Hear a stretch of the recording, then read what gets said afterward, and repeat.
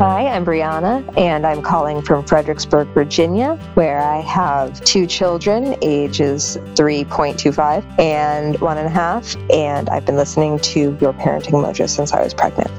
If you want to feel confident and informed when making your parenting choices in the face of everyone, your parents, your in-laws, your friends, the media, and most importantly, yourself, then Your Parenting Mojo is the podcast for you. This podcast has allowed me to prepare for the inevitable struggles of raising children and to decide ahead of time how I want to handle the difficult situations that arise. It is giving me the tools to make sure that I am parenting within my values, but also effectively, so that my whole family is comfortable with our rules and expectations and our freedoms. The information presented here makes the kind of sense that is so well organized. When you hear it, you feel empowered to implement it right away. Go to yourparentingmojo.com/subscribe for easy access to all the good stuff.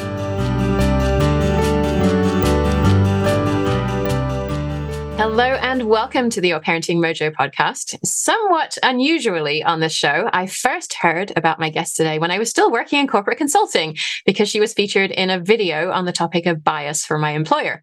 And I picked up her book at the time, which is called The Person You Mean to Be. And it's about ways that normal people can understand their biases and work to overcome them without necessarily being the best person in the world. And I always appreciated how it offered concrete ideas to help people live in greater alignment with their values.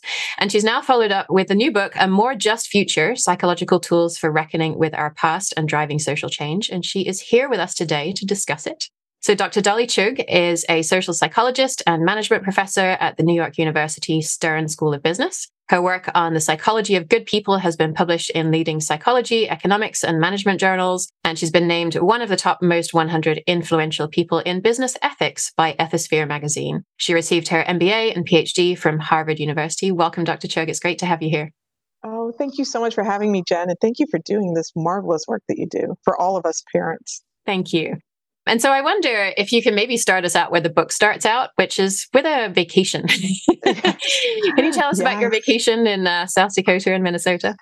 Sure. So my kids at the time were around 6, 7 years old. My husband was taking on board suggestions and everything. And it's really great to see that most of the tools that we learned, we are really applying today in day-to-day life. For instance, 2 weeks ago, my husband came and told me, I'm so proud. He was getting frustrated because my little one was in a playful state. She wanted to undo the bed sheets he was doing. And after a while, he started being frustrated, but he stopped. He realized he's getting frustrated. He stopped, took a deep breath, came down to her level and asked her, do you need a hug? She said yes. They had really nice connecting long hug, and after that she was happily helping him straighten the bed sheets and set up the bed. So it's just nice to see and hear all this stuff happening now. The parenting membership is now open for enrollment, but only until midnight Pacific on Wednesday, May 15th. We have sliding scale pricing and a 100% money-back guarantee. Join now to get access to everything you need to make the change that you want to see in your family life at yourparentingmojo.com/parenting membership. And I had just spent a year reading to them every night from the Little House on the Prairie book series. It's 8 books, about 200 pages each. So it was a full immersive year-long family experience that we got very close to the Ingalls family. We felt like they were part of us. And like so many millions of people have gotten close to this family through the TV show or the books. And so my family was no exception. We read it aloud. The kids loved it. And my husband and I decided we would travel to Minnesota and South Dakota. We live on the East Coast, so we would go far from home to where the Ingalls family lived and go to the various towns and homesteads where their stories came from.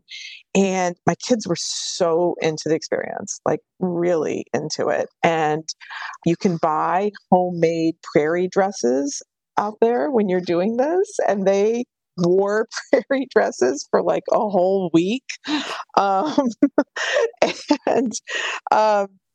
As we made our way through this incredible experience where we were immersing ourselves in the context and the history, we were breathing the same air, walking on the same land as the Ingalls family, at some point it started to like nudge away at me that I had in that whole year, every single night, somehow not questioned or helped my kids question this beautiful story about this hardworking family in terms of the broader context. So this little house on the prairie was on land that was taken from the Native Americans.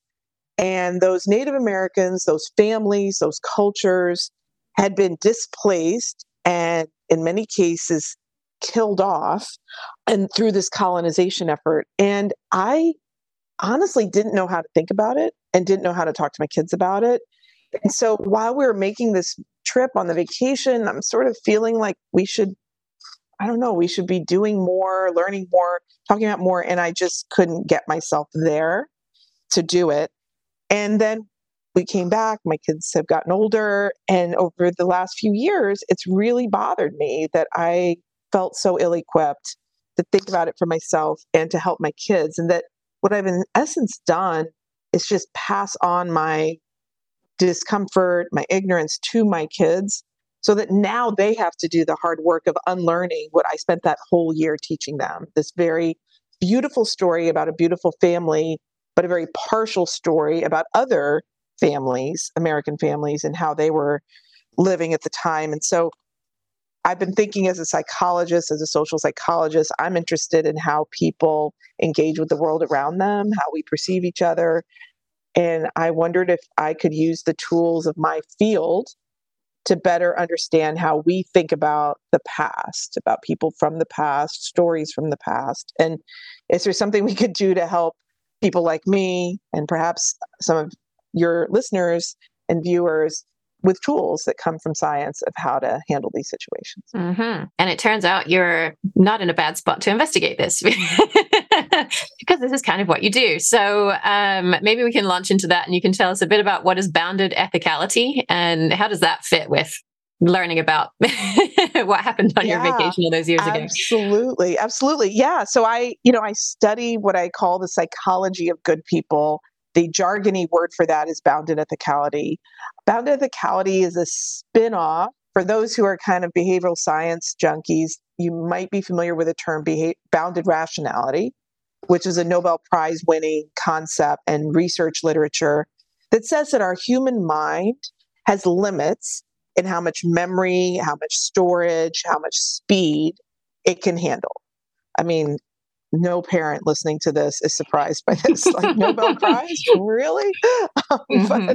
But yes, I mean, there's sort of a lot of assumptions that we tend to make about the world that don't assume bounds on how the human mind works. And so back 50 plus years ago, bounded rationality was an important idea in the social sciences. And the spin-off on that idea, bounded ethicality, that I developed with my collaborators, Max Bazerman and Mahzareen Banaji, says that just like the human mind will tend to pay more attention to the cereals at eye level in the store than the ones that are down below or above. That's an example of bounded rationality. We kind of take the mental shortcut.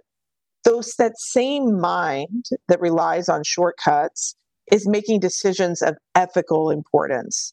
So decisions about whose side to take in a conflict, decisions about who to hire, decisions about what is appropriate or inappropriate as a joke.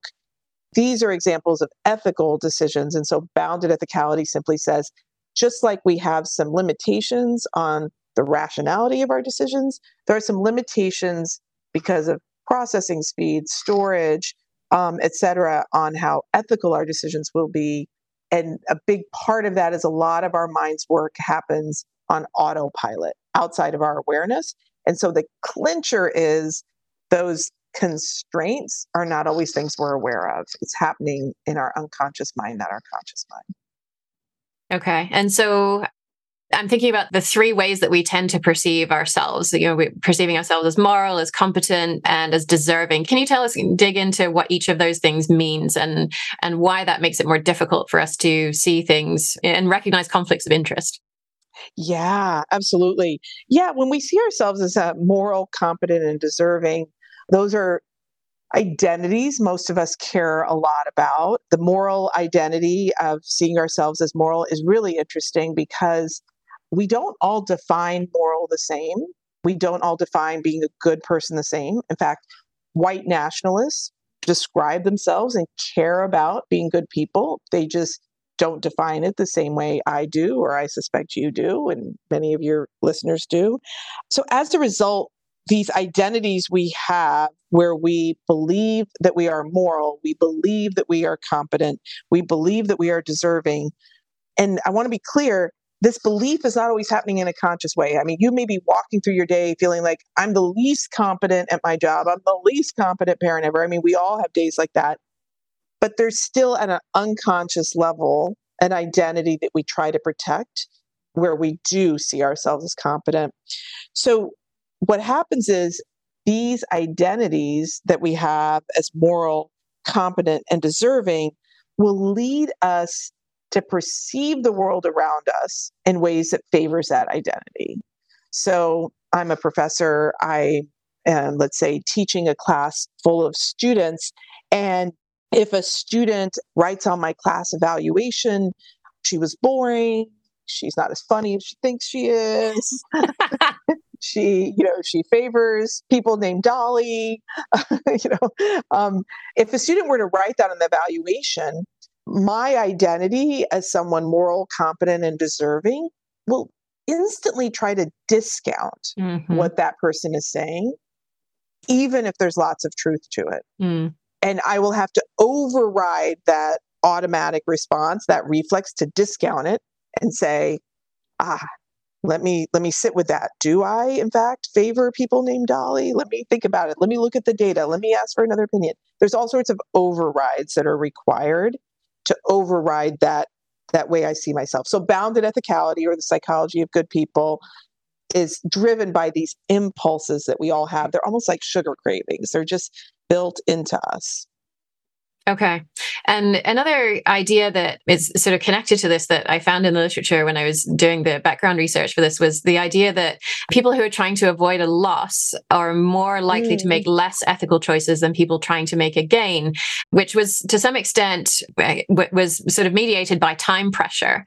And so I'm thinking, okay, well, we have a lot of time to think about these things. But then I was thinking, well, what if when our children pose this question to us, or Thanksgiving rolls around and we're like, this is the first time I have to engage with this and I don't know what to do. And it feels like there's time pressure. And so I was just trying to sort of fit that idea of avoiding a loss and the time pressure into how that fits with the way that we make decisions about these kinds of things in the parenting world. Yeah, I love that. If you don't mind me just stepping outside of that question for a moment to just note, I've done a lot of podcasts in my life, and you are by far the most prepared podcast host out there. So kudos to you for how deeply you read and how far back you read. It's really, really impressive. And I think your listeners are really lucky to have that depth that you bring to the conversation. And I'm also just wanting to note that the way you're connecting things, like you just connected something, to be totally honest, in my work from 10 plus years ago that I really hadn't even connected to this conversation. So I think that's so interesting that you're able to not just be so deeply prepared, but to see connections in what you're preparing. Thank you for that. And the opportunity that's the part of my work that I enjoy the most, actually. Is that right? is seeing those connections across ideas and pulling them together. Yeah. Oh, interesting. Yeah. That's really interesting. So I'm going to think it through with you since I'm thinking about this for the first time. So what you're describing is what we've called, Molly Kern, my collaborator, and I have called the ethical framing effect. The idea with the ethical framing effect is that you can have two really similar situations. Like I could tell you, hey, let's play this game. You have a 20% chance of winning this game. Okay, so I've just framed it as a game, that I've focused on what you could gain from it, 20% chance of winning. You're going to win $5 if you win the game. Or I could have said to you, hey, let's play this game. You have an 80% chance of losing this game, right? Well, people might say, but 20 and 80, those kind of sound different. Okay, fine. What if I made it 50-50? You have a 50% chance of winning this game versus you have a 50% chance of losing this game. Now the numbers are even the same. The math is equivalent. And yet what we find, and this is born of work, another Nobel Prize winning stream of work by Kahneman and Tversky, work that says how you frame something can have meaningful consequences, even if the thing you're framing is exactly the same. Now, every parent knows this. Every parent knows this, right? There are these moments where you just realize that you're like, instead of saying we have to take a bath, we get to take a bath. And it completely changes the response, right?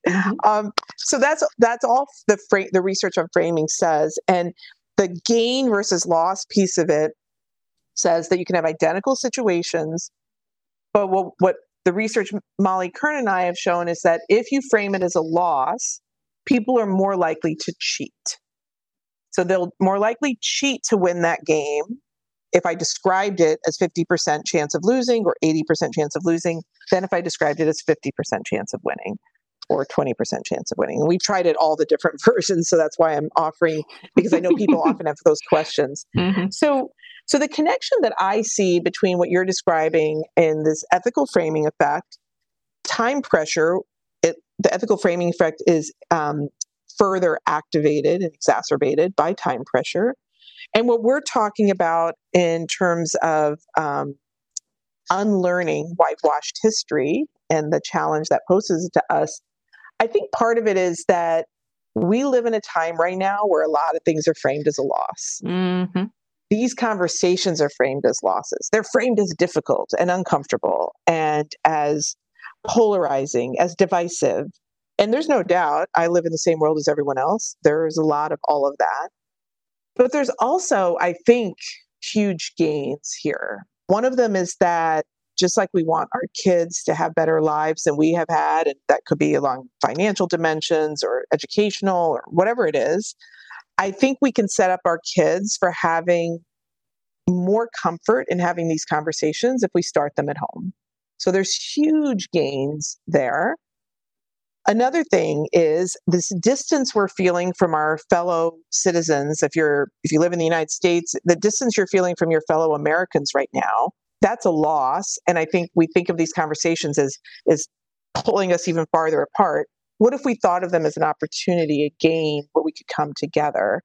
What the research on framing says is we might approach these moments with more enthusiasm or more effort or less shortcutting of them if we viewed them through a game. How did I do? I feel like wow, I'm impressed by your thinking on the spot. I'm impressed by your questions. So thank you. I could keep going. We could spend the whole podcast on this. Now we could. And yeah, I absolutely agree. And also, I just want to point out, it gets easier the more you do it, right? And I always think back to when I first started to use anatomically correct body terms, talking with my daughter. And, I would say to her in the bath, have you washed your vulva yet? And I'd be like, I can barely even say it without going red. And now I can say it on a podcast that, and it doesn't matter because it's just another name for a body part. And the more you get used to talking about racism, white supremacy, these concepts with your child, the less they become threatening things that I have to see as an attack on myself and more just an idea that we need to acknowledge. Exactly. That's been my experience as well. With practice, like everything, things get easier. We also make mistakes with practice and we fix them. Yeah. It's often our kids on these issues who help us fix them. Yes. Yeah. Okay. All right. I'll do better next time. Okay. So let's go into that process a little bit more then. Can you tell us where you went to elementary and high school and what you learned about race and racism and kind of what that unlearning process has been like for you? Yeah. Well, I was born in India. I was 6 months old when my parents immigrated here. And then I moved pretty much every year from age 6 months to age 9. So I've lived some of these places. I'm going to name places, but I don't actually have like memories of some of these places because I was so little, but I'll just name them because it's impressive. Berkeley, California. Yay. There we That's go. right. I got to get that in. Midland, Texas. Wichita Falls, Texas, Odessa, Texas, Hobbs, New Mexico. I think I'm forgetting one or two in there. So as you can hear in the list I just offered, I have just named some of the most liberal parts of the United States and some of the most conservative parts of the United States. You saw the polar opposites of the textbook world. I really did. I mean, I was too young to realize, but yes exactly. And I was doing it through the perspective of an immigrant family who really didn't even know all of these dynamics or politics or anything. So it was happening in some ways, a very unencumbered child's eyes. Mm-hmm. What did I learn about racism? I mean, overtly nothing. Like, I don't think it was like ever, I don't have any memory of, and I'm sorry, I stopped at fourth grade. And then my parents had noticed I was quite shy. I was having trouble with the moving every year. And so my dad was able to switch to a line of work that brought him to the New York, New Jersey area. And that's where we settled. And that's where life has been since then. I don't remember that. I remember in high school, there being a Black History Month trivia contest where you would go up to the front desk every morning for a month, and there'd be a question posted, and you could come up with the answer and put it on the little sheet of paper and put it in the box, and then find out later if you were right. And of course, this was before Google and everything. This was like the 80s, but you were allowed to go to the library and look things up and things like that. And I think I won that contest, and I'm pretty sure I'm the only one who did it every morning. I don't know. I think I was very invested in winning this contest, and then realized later that I probably could have just entered one day and I would have still won the contest. Which does something about, I guess, effort and also potentially the knowledge of Black history. Right. I may be underestimating the competition. I don't know. But I do remember specifically in doing some of the research for those answers, I remember sort of digging into stories. Like, I remember reading about Paul Robeson was someone I read about. He was an activist and a musician. And I remember being kind of shocked by some of the stories I read about the people that were the answers to these questions. There's no doubt my family, as Indians in West Texas, we were often the only Indian family in the towns we were living in. There's no doubt there were moments of things that were happening. My parents recall very warm treatment from the neighbors and from the community, but also, I think we were oddities. But my parents kind of laughed off the treatment of them as oddities. My father remembers being asked to, go to accent reduction classes that he refused to go to. So there was some lived experience. I remember being teased by kids who said I smelled, and I actually, this is like almost embarrassing to say, and I don't think I've talked too much about it publicly, but I was an adult when it suddenly dawned on me that I probably never smelled. That I think I went through much of my childhood thinking I actually smelled, and then realizing later, which makes no sense. I mean, I sort of didn't have a medical condition. I bathed regularly. I mean, why would I have smelled? So there were some things that just made sense in hindsight, but I don't remember learning a lot in school. Yeah. And I guess in a way, I want to sort of push back a little bit gently on something that you said in the book. And you wrote, young people are notoriously myopic, so it's difficult to make the subject of history relevant. And of course, we're seeing how your teacher decided to make it relevant to your life by offering a prize for learning about something. And I guess, I see that children are interested in things that affect them and the things that they see in the world. And most children care a lot about fairness, right? And when we see how slavery explains some of the things that they see around them today, then they care about learning what caused it. And we're exploring this for ourselves at the moment. We're reading a book in the Redwall series of books for children.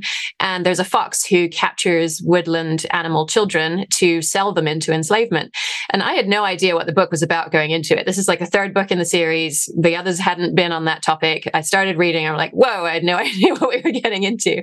And so we kind of launched into looking at a diagram of the Brooke slave ship and the interactive animation on slate that shows the dots pinging across the Atlantic Ocean, with each dot representing a ship. And my daughter's totally into it. And so I'm wondering, isn't the real problem that we're trying to teach history as you are going to learn this today, and it has no relevance to your life or anything that you care about, and in isolation, rather than relating it to things that our children actually care about? And it's not that they're myopic, it's more that we kind of suck at teaching this stuff.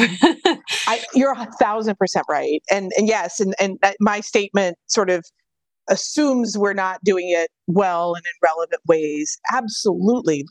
I think everyone, kids and adults, care more when it's relevant in the way that you just described. So you're 1,000% right, no doubt. Okay. I think I was speaking more from a standpoint of even when you just talk about something that happened, I wouldn't even call it history, like just happened before they were born.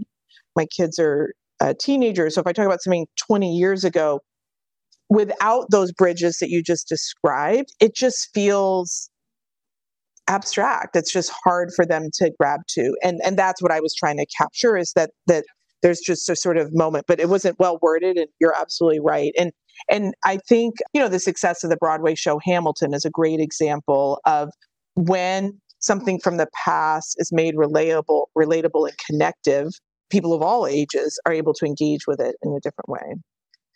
Yeah. Okay. And I guess, maybe that sort of gets back to something we alluded to about the textbooks and how you experienced both ends of that. And I know that you've dug into that a little bit in the book through the experience of a young person that you met who had been learning about these kinds of topics. And can you just give us sort of a brief overview of what we're talking about when we're talking about how the textbooks are written, whose history it tells, and whose history it leaves out? Right. Yeah, so this was a little bit of an education for me, and I wouldn't claim to be fluent in this at all. I'm not a scholar of textbooks. I mean, there are people who do that work, but was just realizing, like, let me give an example. If I'm in the field of social psychology, if I were to decide to write a social psychology textbook, I'm sure there would be lots of editors who would weigh in, and there'd probably be some editorial board who would have reviews I would have to think about. There would be lots of people who would be informed by their disciplinary expertise in this subject, who would influence what I wrote in my textbook. However, it turns out that writing a social studies textbook or a history textbook is a process that also involves lots of inputs, but they're not necessarily inputs from people in my field. So that's where elected officials will have inputs, school boards will have inputs, panels that are built of non-educators will have inputs, parents will have inputs. And through processes I don't understand that are extremely complicated and are very big money, we're talking big business, in the textbook adoption industry, the content of a textbook is not simply the product of experts in that field. I really didn't understand that. And to add another layer to it, the content that isn't purely a product of experts in the field varies based off of where this textbook is being used. And so a textbook I'm in the state of New York, may discuss slavery differently than a textbook in the state of Texas, where I spent half of my youth, even though they're not necessarily talking about different events in history. But the words may be different, the framing may be different, there may be things that are excluded and included. And so this understanding that the process of textbook development is, in fact, a political process as much as an educational process and editorial process was very eye-opening to me and helped me realize, I think, part of the need for a book like the one I'm writing, where it seems like what's happening in the textbook creation process is a fear that we don't know how to handle. We don't know how to reckon with the emotions that come up when we look at some of the horrible parts of our country's history. So we find other ways to protect ourselves and bubble wrap ourselves through that. My thought is, rather than trying to do all that, that seems very complicated. What if we just knew how to deal with those emotions and therefore could learn the stuff and move through it to do better in the future? And I'll just cap this off with James Loewen has done some deep analyses of textbooks where he's, God bless him, spent 2 years. He took like the 20 most popular history textbooks used in American high schools. By most popular, I just mean most widely used. The most kids are seeing them. These are books that are like 500 to 1,000 pages each. They, weigh pounds and pounds. He went and sat literally at the Smithsonian for 2 years, poured through every one of these books. And as a historiographer, his interest is to study how we study history, which is so interesting and meta. And so he was interested in seeing what is included versus excluded in the books, how much variation is there between the books, what gets listed in the index? I mean, literally, like, how do we cover these topics? And one of the most interesting things I took from his analysis was that most textbooks discuss slavery as something uncaused. It existed, but it was sort of just there, like, like a natural disaster. Even natural disasters we now know have some causes, but like man-made causes. But let's just, it just sort of happened, as opposed to it was a set of systems, laws, cultures, norms that human beings chose to create, enact, and maintain, and defend, and go to war for. And certain groups of human beings. And certain groups of human beings, though more groups than we think. So, those of us who live in the North like to think we're free from this. But in fact, in New York City, 1 in every 4 homes enslaved humans. New York just abolished slavery sooner than the South, but was equally complicit.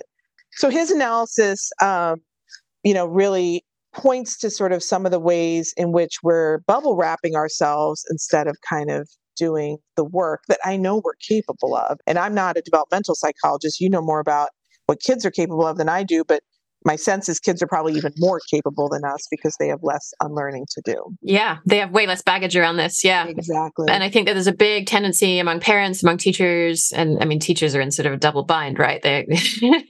You say too much and bad things happen, and you don't say enough, and kids don't learn what's really happening. And I think this is where first person sources can be incredibly valuable, because they don't have that layering on of, well, Rosa Parks sat on a bus and Dr. Martin Luther King made a speech and now everything's fixed. They're just what happened at the time, what was reported at the time, what the person actually said. And I just want to point out, we'll attach to this episode a resource that I put together quite a while ago now when we talked to Dr. John Bickford, where we were looking at various aspects. And you printed it. I can't believe it. Excellent. It's a resource offering first-person accounts discussing various aspects of slavery and the civil rights movement. And we use Teaching Tolerance's Teaching Hard History framework. So if folks do want to dig into, like, what does a complete overview of these topics look like from people who have really studied in depth that idea, and use some primary sources to do that, then that's there as well. So, and I just want to double click on how useful it is and how immediately actionable it is. Like, one could build a whole lifetime of inquiry and dialogue around this. One could also immediately put it to action, like at the dinner table today. There's stuff on the first page. You're like, oh, I could talk about that today. So it's got both features of depth and sort of immediacy to it. Awesome. Thanks for that. And so I think that links to a question I had about the idea that we think that, slavery, genocide of Indigenous people, it happened a long time ago, right? That's all in the past. And your work, I think, really helps us to understand that this has implications for how we think about these topics. Can you tell us a little bit more about that? Yeah. I mean, part of this is just how our minds work. The psychological distance we have, we tend to, our minds, just like we sort of, something we can look off in the geographic distance to something far away, our minds also have psychological distance. And the things that are more psychologically distant are the things that are not here, not now, not like me, and not real. So the more fictional it is, the more distant it is geographically, the more long ago it was, and the less like me it was, the more I'm just going to sort of make it very abstract. It makes it harder for me to relate to it. It makes it harder for me to have empathy for it. It makes it harder for me to see it as relevant to what's happening in today's times. And then you add on to that, in today's world, in the United States, we are a very segregated society, particularly in the way we live and the way we worship. Most people live in communities with people very similar to them racially.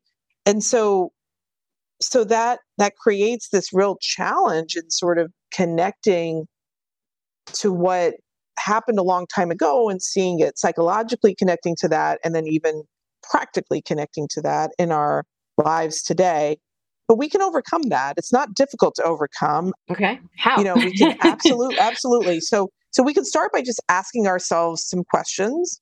nostalgia is something we all like to soak up. It's so delicious and awesome, especially as parents. You pull out that little baby outfit they used to wear or some little trophy they earn, and you feel the nostalgia.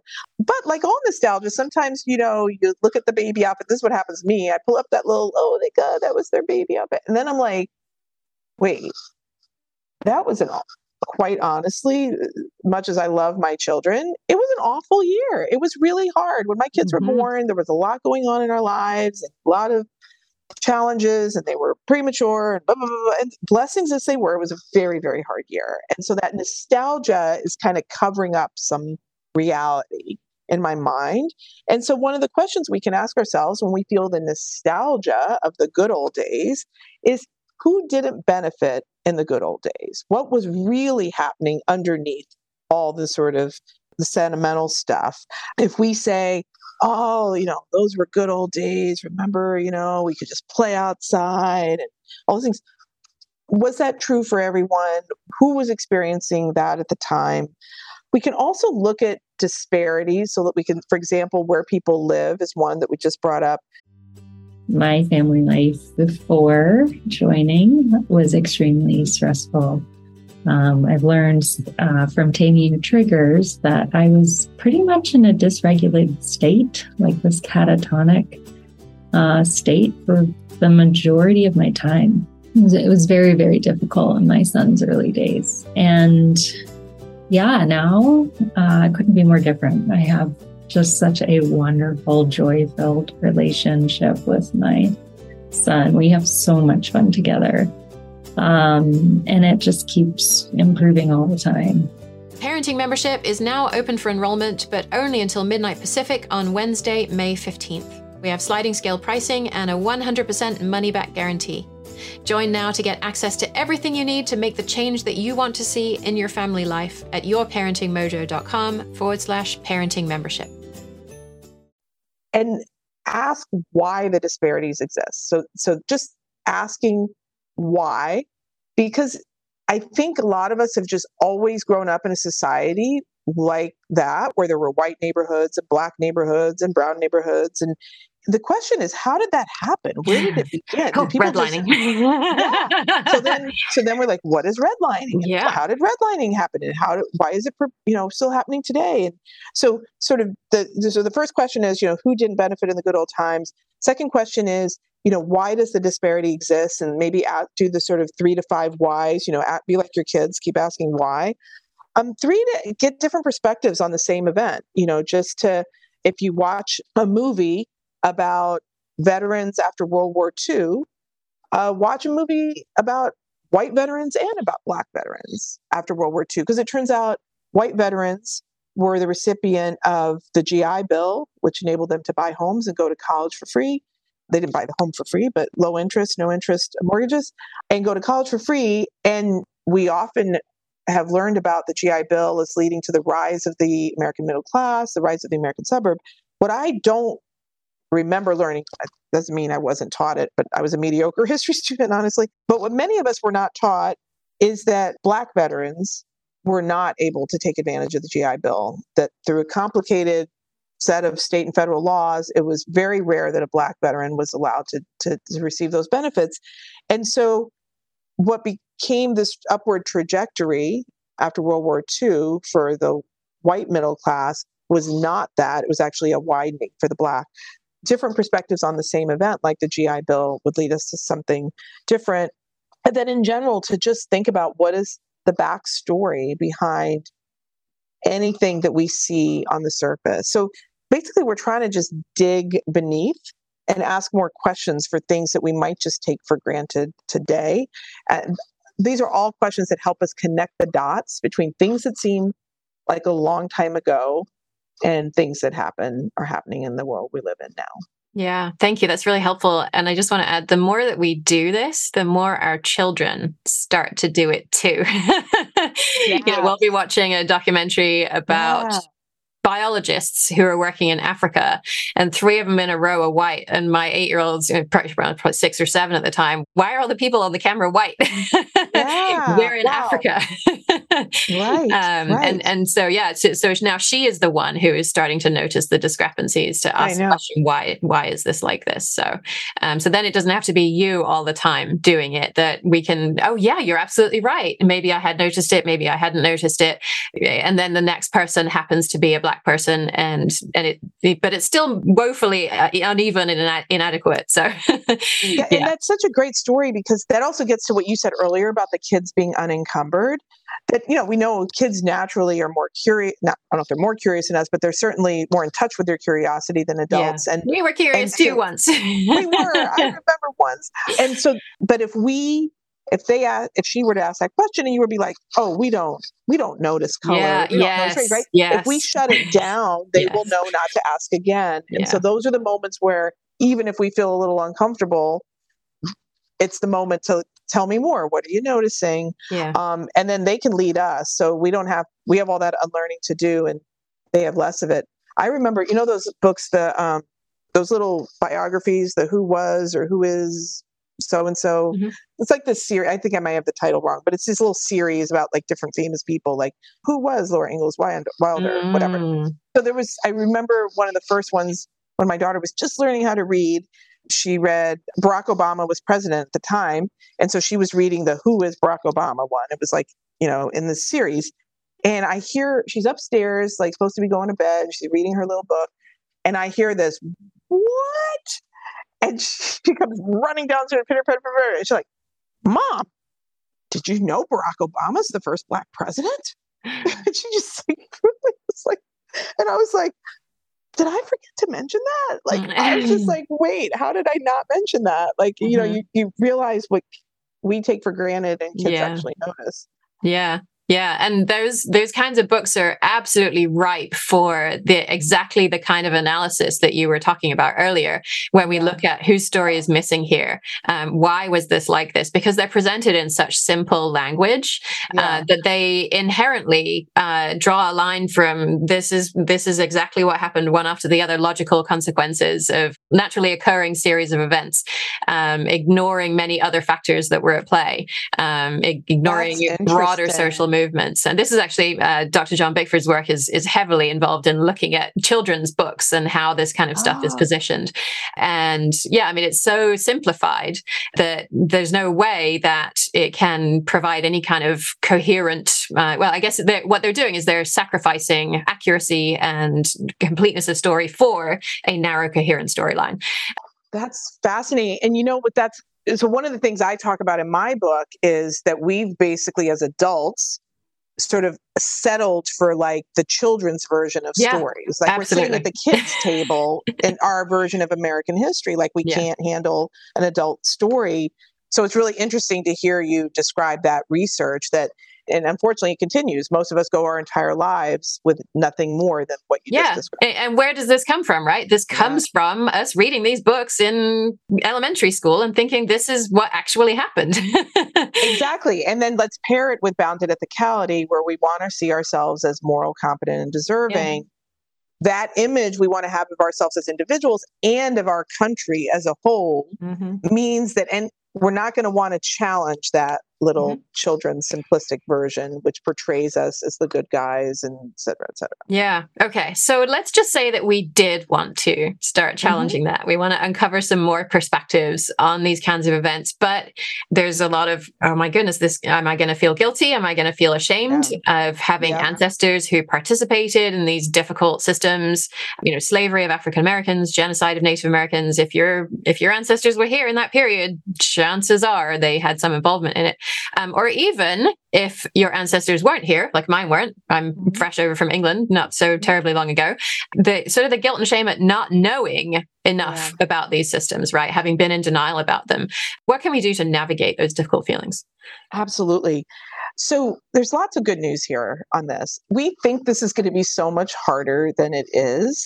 And so what I offer are some really accessible tools for doing that. The first one, it's just, begins with literally and this is so relevant for every parent, dressing for the weather, I call it. Just like when we head out on a rainy day, whether or not we're going to enjoy our outdoor activity depends on whether we brought our raincoat and whether we wore the right shoes. Setting out for this kind of learning and unlearning activity depends on whether we're ready for the emotional weather ahead. And what all that really means is not approaching it with the expectation that it will be sunny every day. Right. So if we approach it with the expectation that it will be sunny, if sun is your thing, if that's your idea of like a perfect day, sunny and 70 degrees, then you will be disappointed when there's a little rain shower. You'll be disappointed when, there's a bit of a nip. But on the other hand, if you approach it with, no matter what weather comes, we've got that extra layer, we've got the umbrella, we've got the rain jacket, we can weather this literally. Then you're going to be just fine. And you're not going to sort of shut down. You're not going to complain. You're not going to say, whenever you come here again, you're not going to sort of end the trip early. And so the first thing that I think is actually kind of missed in all these conversations about the past is let's just dress for the weather. Let's just go into it with it's not we tend to approach it with, it's either got to be sunny and 70 or it's evacuation hurricane weather. We can't go near it, so we have to shut it down, and that's the bubble wrap approach. As opposed to, you know what, there's going to be a range. There's going to be things that are sunny, there's going to be things that are stormy, and whatever it is, if we dress right for it, we can get through it. And it's worth the journey, because on the other side of this day, we come out with the gains we talked about, being excited for what we could do for our country, what we can do for our kids. And so that's the place we start. And part of that dressing for the weather is allowing for what I call belief grief. This is just the idea that there might be some things we have really always believed to be true that just factually are not true. And once, I'll give one example. I have, like many Americans, always believed Rosa Parks was a tired, elderly seamstress who just accidentally became an activist one day. Let's begin with the fact that she was 42. She was not elderly, even by the norms of the time.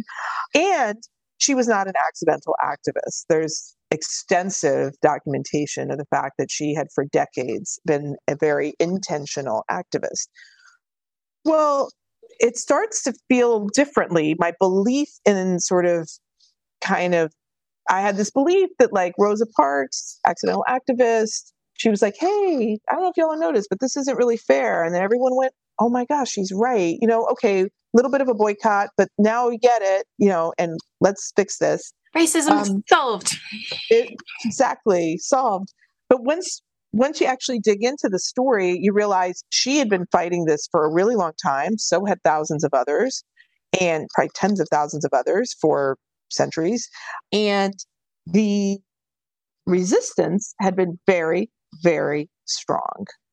Martin Luther King was viewed as moving too fast. He was not viewed as a moderate. He was viewed as a radical. So my beliefs start to be like, I'm starting to grieve the understanding I had. Belief grief, just like grief of other kinds, is something that we are going to feel deeply, but we can also work our way through. And so that's an example of something we can prepare for the weather on. Dress for the weather, I should say. Yeah. Okay. And then I just want to sort of take a little skim through some of the other ideas that you've called out as important, avoiding denial, and which we talked about earlier when you're thinking about sort of attacks on yourself. Oh, no, that can't possibly be true. Yeah. And instead accepting, oh, maybe it's possible there is another explanation that I wasn't familiar with. Affirming our values. Can you talk a little bit more about that? What do you mean by values affirmation? Yes. So there's research that shows that when we think about what we care about most, our values, it actually, on an unconscious level, enables us to be more resilient when we face setbacks. So some of this research has actually been done with kids in school. If you ask kids at the beginning of the year to reflect on some of the things they care about most, this little 15-minute writing exercise actually leads to them having better grades later in the year, or a greater sense of belonging. And the theory, it sort of seems magical that such a tiny little exercise could do that, but the science that's being done to try to understand it seems to be pointing to this resilience that comes of when you bring your values to the surface, you write about it and you think about it, it allows you to kind of keep touching that value and sort of write out the things that are tough. And so I've offered that perhaps that same tool could be used in these moments. So if our values as American, for example, really include our commitment, our belief in equality, that's just the thing we love most about this country, then when we kind of hit these like this belief grief and this other stuff that just makes us want to turn it off, stop the conversation and tell the kids, hey, you want ice cream? As a way to kind of end it. That those are moments where we could maybe be able to stick with it a little bit because our mind will sort of just be like, ooh, remember values. It'll kind of bubble into our resilience reserve is the idea. Yeah. And I think linked to that is the emotional forecast, right? And the idea of ignoring that. And that was a super interesting point for me because I was preparing for this conversation at the same time as I was preparing for a conversation with Dr. Fuchsia Siwa on procrastination. And she uses the same idea, the idea that when we procrastinate, we're doing it because we think that it's going to, doing the thing is going to be really awful. It's going to feel terrible. And so, and it's going to last a really long time. And so we have this negative emotional forecast. And it was so super interesting to see this idea pop up here as well. And if we can kind of discount that and see that actually the vast majority of the time when we think something's going to be really awful and it's going to be really awful for a long time, most of the time it kind of isn't. We just get used to it. That's right. That's exactly right. And that's what the research from psychologists shows with our emotional forecast. They're wrong in both directions. Mm-hmm. Yeah. The good things don't feel good as long as we think they will. And the bad things don't feel bad as long as we think they will. And the intensity is often less too. And this has been shown with both lottery winners and people who've experienced accidents that have left them paraplegics. Like in both directions, it's not as good or bad as we think it's going to be. Yeah. So we can take some comfort in that. Exactly. Yeah. And then I think one that's particularly difficult to get our heads around is this idea of paradox mindset, because I think we're sort of trained. It's almost even a factor in white supremacy culture is this either or. I'm right, you're right. There's no way for us both to be right in this situation, and to instead moving towards a both and. Well, what are aspects of this that can both be true at the same time? Yeah. And so I think that's really hard for me to get my head around, for parents in general to get their head around. How has that shown up for you? Yeah. So the research on paradox is so cool. I mean, it gets at this idea that if we can allow two contradictory things to be true, it actually opens us up as more creative, as more resilient. And I actually think we know how to do this. So this is what the lens I've been using as a parent on this.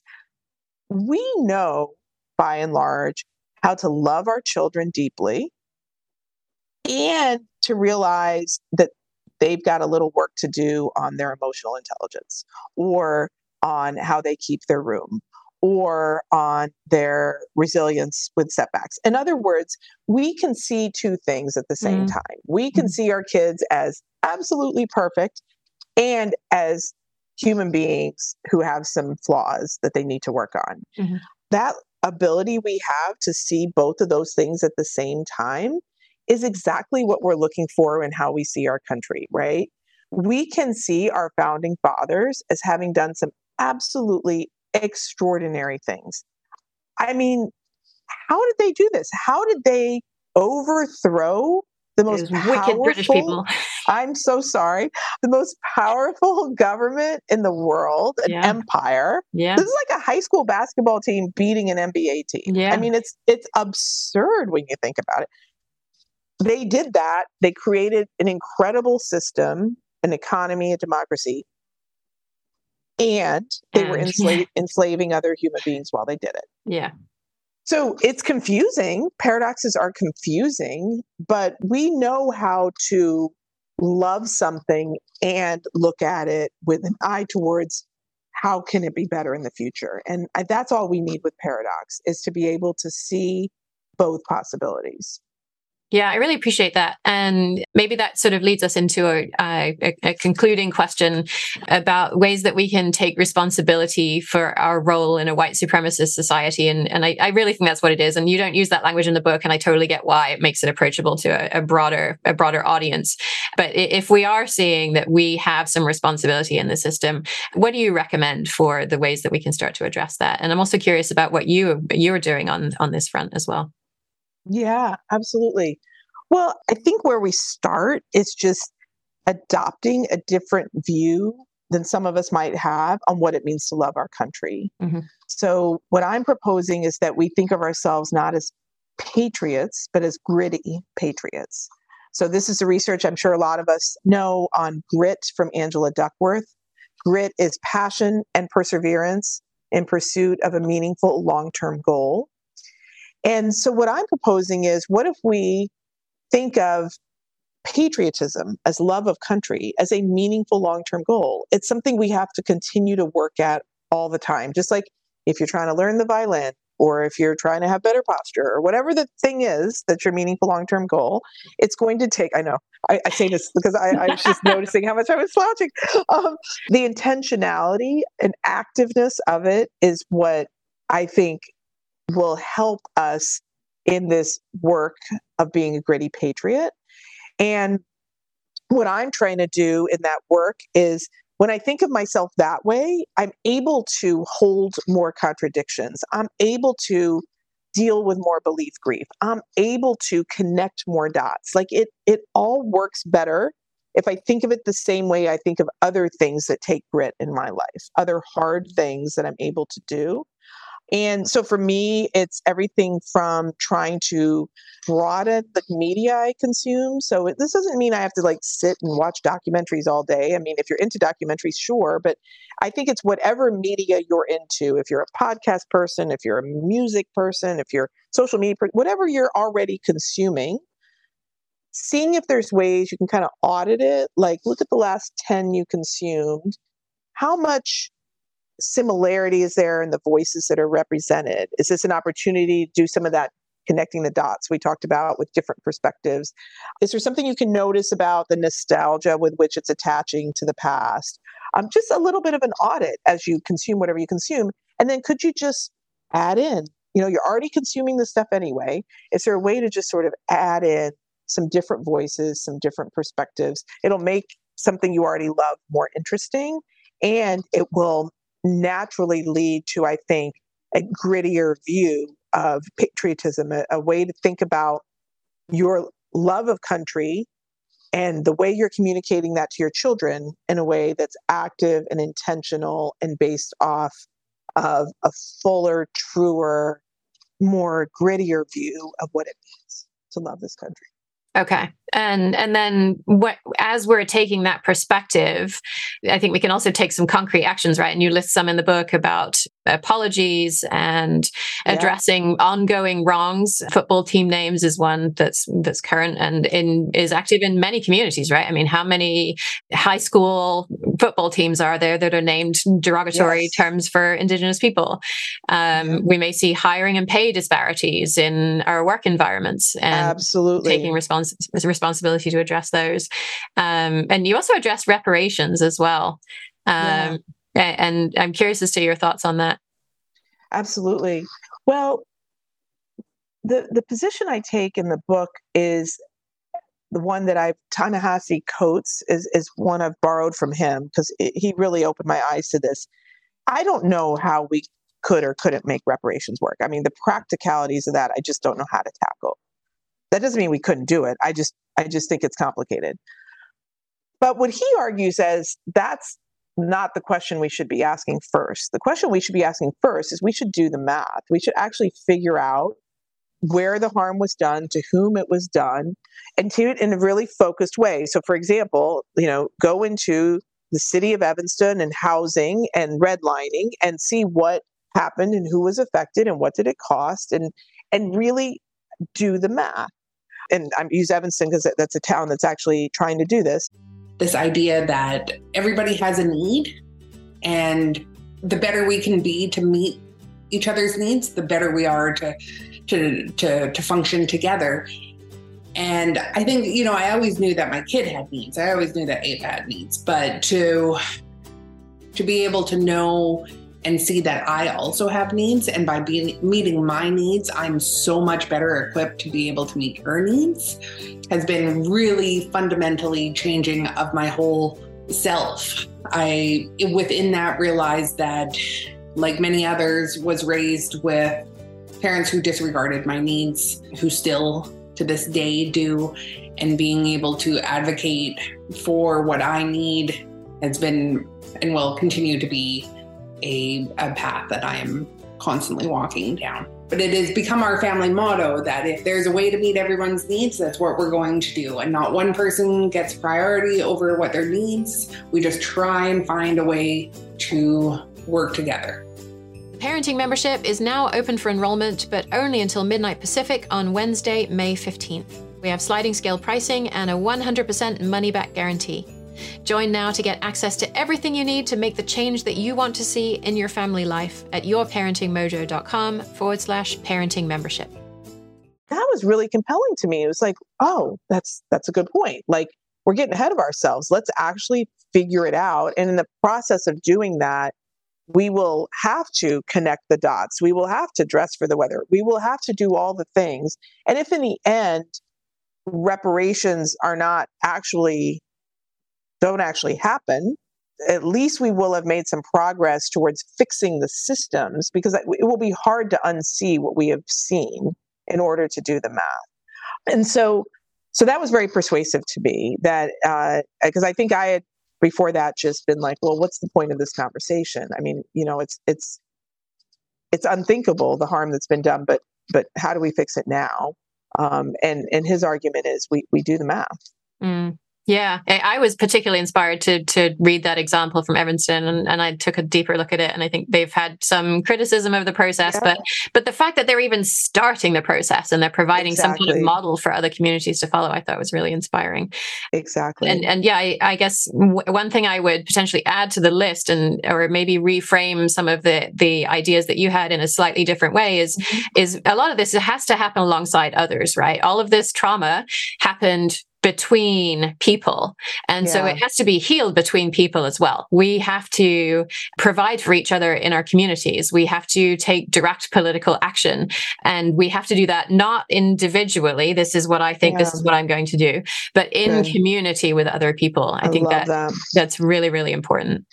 I love that. And of course, we want to do it not from a space of individually deciding what we think would benefit others, as opposed to hearing what others are asking for. And I think that's what you're pointing us to. And that's a wonderful, wonderful way to characterize it. Yeah. Thank you so much for writing this book and giving people such an approachable place to come into this work and really dig into it. And I'm really grateful for your time today. I'm really grateful to have been on the program and learned from you. Thank you, Jen. And so thank you so much for being here today, and references for all of the papers that I read in preparation for today's episode, as well as a link to Dr. Chugh's book, A More Just Future, Psychological Tools for Reckoning with Our Past and Driving Social Change, can be found at yourparentingmojo.com/a more just future.